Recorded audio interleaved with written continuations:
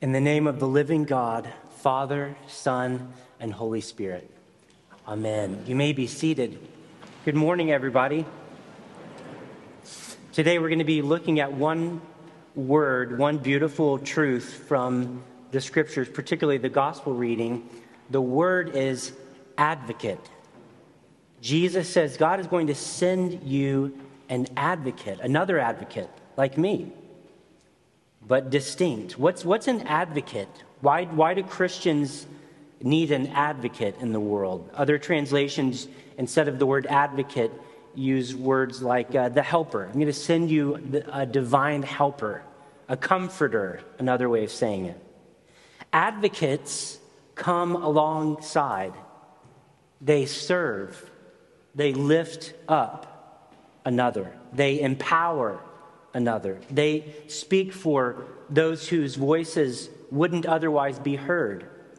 They represent those who may not be able to adequately represent themselves. We've all needed an advocate at one point or another in our lives, whether we realize it or not, sometimes in serious ways and sometimes in not so serious ways. For example, Lucy, my 4-year-old, decided that recently she did not need the advocacy of her mom and dad at the restaurant we were eating at.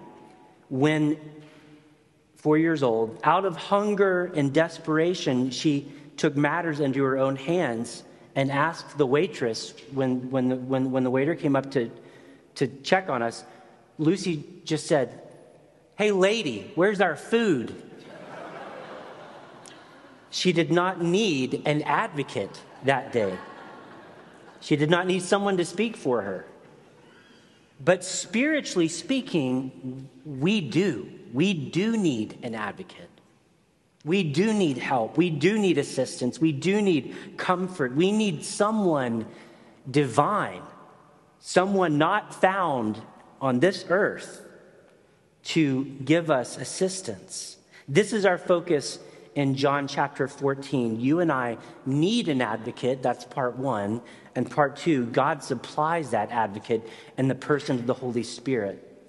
So if you have your Bibles, turn to John 13 and 14 in the New Testament. In the Blue Pew Bible, it's page 82 and 83.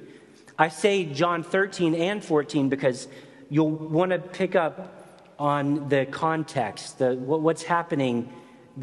Our gospel passage today is a part of a larger story, a larger moment in John's gospel, where you might remember Jesus is gathered with his disciples around Passover table. This is the night in John 13 and 14 of the Last Supper. Think back just a number of weeks ago to Maundy Thursday. That's the setting for our gospel reading.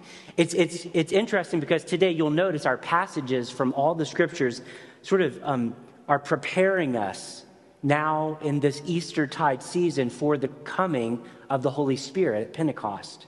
Preparing us. We're beginning to think about what does life after the resurrection of Jesus look like in the church. We're filled with this new power, this new spirit that God sends us, our advocate. But it's like because we're going backwards into Maundy Thursday, it's almost like the camera in the movie. Right before we get to this big moment where the Spirit comes, the camera takes us back to this one night where, just to help us understand what's about to happen when the Spirit comes, we have to remember this very important conversation that happened around Passover table. And so we are taken back to Maundy Thursday, and Jesus now here in John 13 lots of stuff is happening. Notice if you just scan through chapter 13 with me, if you've got the text open, Jesus and the disciples are gathered in the room, Passover table. Jesus suddenly gets up and begins to wash their feet. And then he announces Judas's betrayal, and Judas runs out. I mean, this is like an eventful dinner, okay? And then in John's telling of the story, on the lips of Jesus, John gives him this statement right after Judas runs out. And when Judas had gone out, Jesus said, "Now is the Son of Man glorified." So this is a tense moment, full of action and energy. Lots of stuff is happening. There's a big change coming for the disciples. Something's going to be different. Now is the Son of Man glorified. And then he starts to say things like this: little children, yet a little while I'll be with you. And remember, then he gives them the new commandment. Here's a new commandment I give you. Peter says, whoa, Jesus, where are you going? Jesus says, where I'm going, you can't come right now. And that brings us right up to John chapter 14, verse 1, when Jesus says this: let not your hearts be troubled.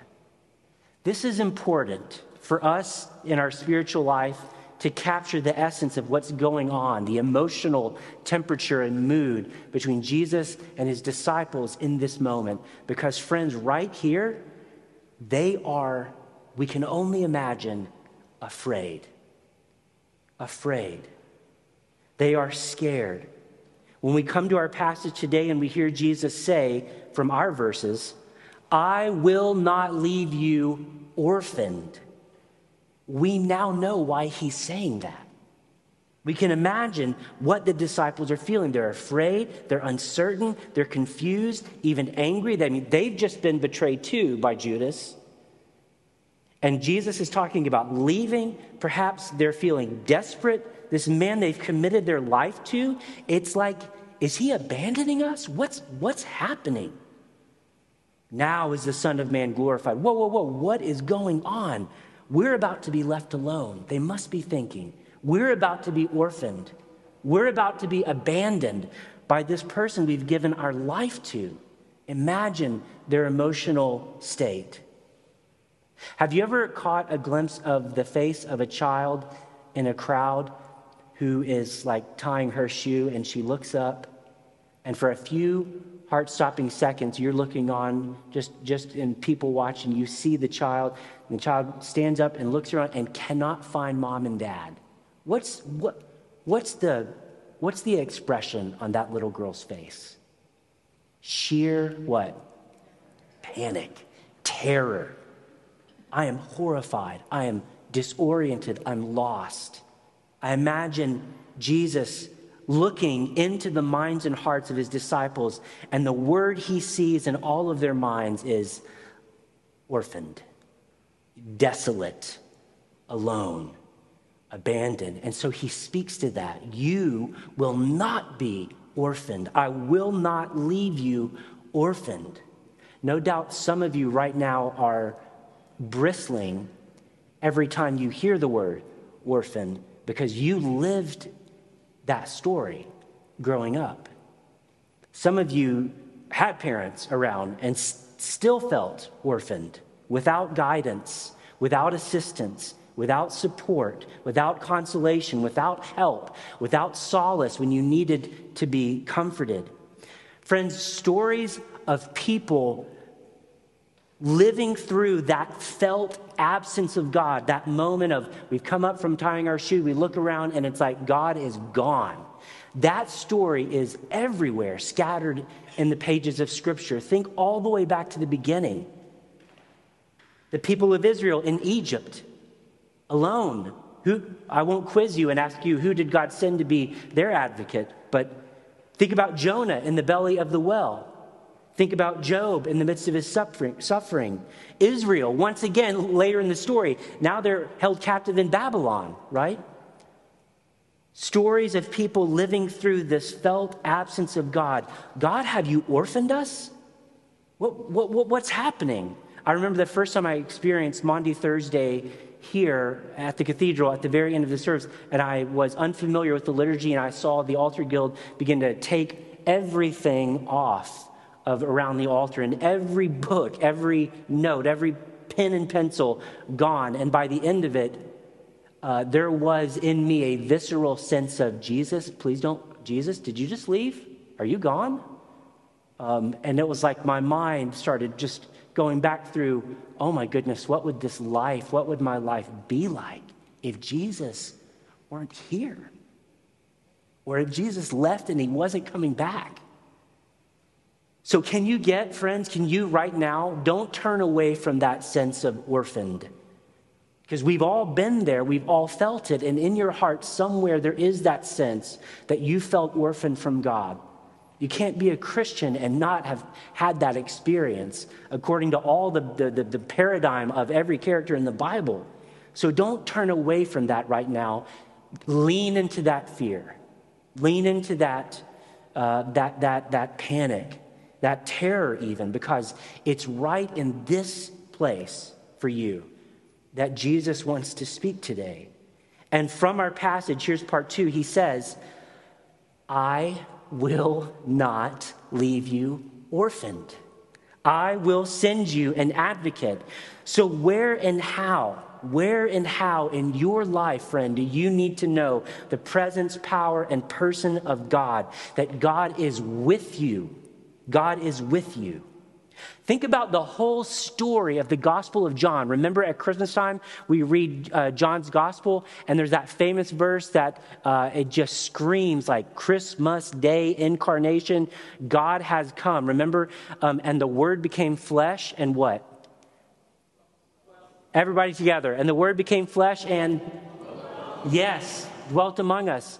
So why here, 14 chapters later, would all of a sudden God be abandoning us? Like John's gospel doesn't make sense if truly Jesus is about to leave them as orphans. The whole story falls apart. No, actually, it's even, God's coming now even closer. God sends Jesus, and now Jesus and God send the Spirit. It's not just with you, but in you. That's how close God is. That's where your advocate is, filling you, dwelling in you, abiding in you. It's even better now. You get Jesus and you get the Spirit of God. So where do you need an advocate? Like, I'm thinking of those of us who are growing and learning and reading books and listening to podcasts, and the social issues and questions and intellectual debates that are happening right now all around us in culture.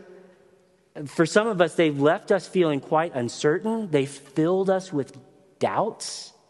They've left us scratching our heads intellectually, like we need a wisdom that no book seems to offer right now, or magazine, or podcast, or talking head. Friends, if that's you, you have an advocate. Jesus says, verse 17 of chapter 14 from our passage today, this is the Spirit of truth. By the way, this truthful advocate is one whom the world cannot receive because it neither sees him nor knows him. It's like the Holy Spirit cannot be bought or pinned down or exploited, used for some silly temporary agenda. This is an eternal truth. Your advocate transcends all of this. You have an advocate. You have an advocate. A few verses later, 26 is not in our passage, but you can find it if you want. Jesus again says to them, the advocate, the Holy Spirit, whom the Father will send in my name, will teach you everything and remind you of all that I've told you. Are you confused lately? Are you doubting? Are you wrestling with heavy questions? Do you need an intellectual advocate? You have one in the Holy Spirit, Jesus says. Have you suffered loss recently? Have you felt the impermanence of a broken world? Like you're wondering why you can't even keep plants alive. You feel it that deeply. For you, friend, Jesus says you have an advocate. God is with you in that. Jesus says, verse 16 of this advocate, he'll be with you forever. Verse 17, this advocate abides with you and is in you. Nothing lasts forever, you say, but the Holy Spirit, your advocate does. Your assistance, your divine helper is with you. You have an advocate. Have you experienced relational conflict, family or friends or romance, trouble in your life and friendships and relationships? And have you thought, is there any relationship I can have that won't let me down in the end? Jesus says, guess what? You have an advocate.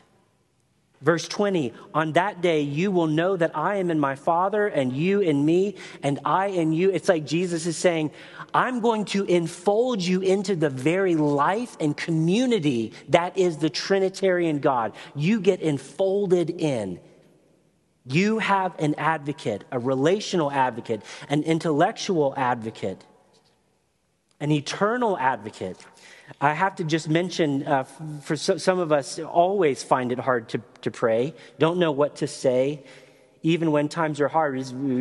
We're grateful to God for the prayer book, for that matter. It gives us words. But maybe you're having trouble praying. Listen to this from a different part of Scripture. Romans 8, Paul says, you have an advocate too, even if you don't know how to pray. Likewise, Paul says, the Spirit helps us in our weakness, for we don't know how to pray as we ought. But that very Spirit intercedes, advocates for us with groanings too deep for words. So just be you. Take yourself to God. Be silent. Say, God, I'm trying to pray. Spirit, help me. I need help. All I got is groans, silence, tears. You have an advocate, whatever your need is. I close with this story. I am thinking about how, also through this passage, Jesus connects over and over again, having an advocate with loving obedience.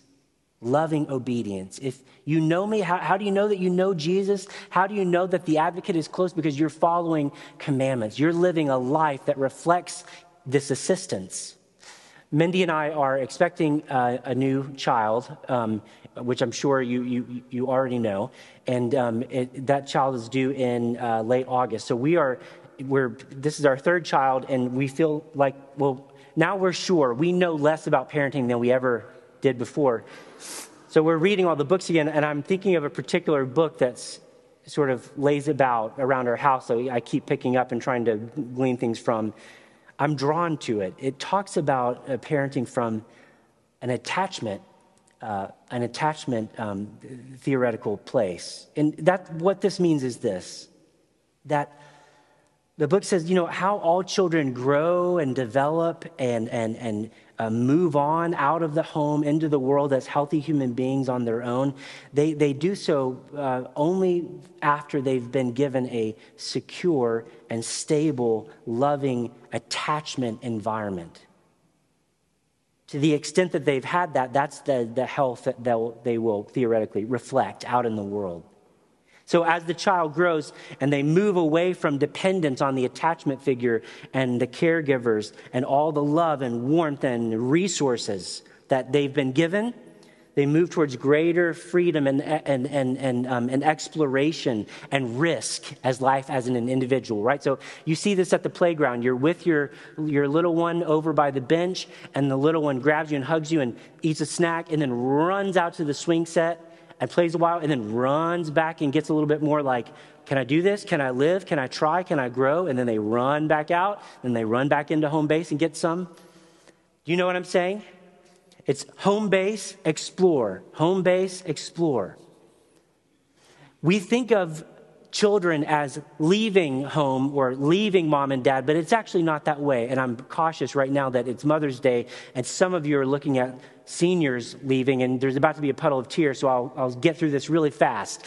But as your senior leaves, they're not actually, in another sense, they're not actually leaving. The book says, it's not really like the child is on their own or the parent is left alone, because in a way, if there's been good attachment, good, solid, sturdy environment, that mom and dad is now inside of that child's head and heart. That kid has internalized all that warmth and love and resource and is now living out in the playground and risking only by the help and empowerment of what they've been given at home. You see how that works? From attachment to exploration. I think we're reading in this story the beginning of Jesus saying, listen, disciples, as the infant New Testament church, you're about to run out onto the playground in Acts. I'm about to leave you to your own devices out here in the swing set, but I'm still going to be with you. And actually, I'm going to be with you in a new way, in a better way, even than I have been, because I'm going to send you the Holy Spirit, and he will be inside of your head and heart. I know that's not a one-to-one, but when I think of us now walking out the doors, remember the dismissal from the prayer book where the deacon says, go forth in the power of who? The Holy Spirit. Go forth in the power of the Holy Spirit. You have attached yourself to Jesus. There is resource here. Your cup has been filled. Your belly has been filled, spiritually nourished. Now go out into the world. Go out into God's playground and live God's law. Live it. You know it now. It's inside of you. Go live it.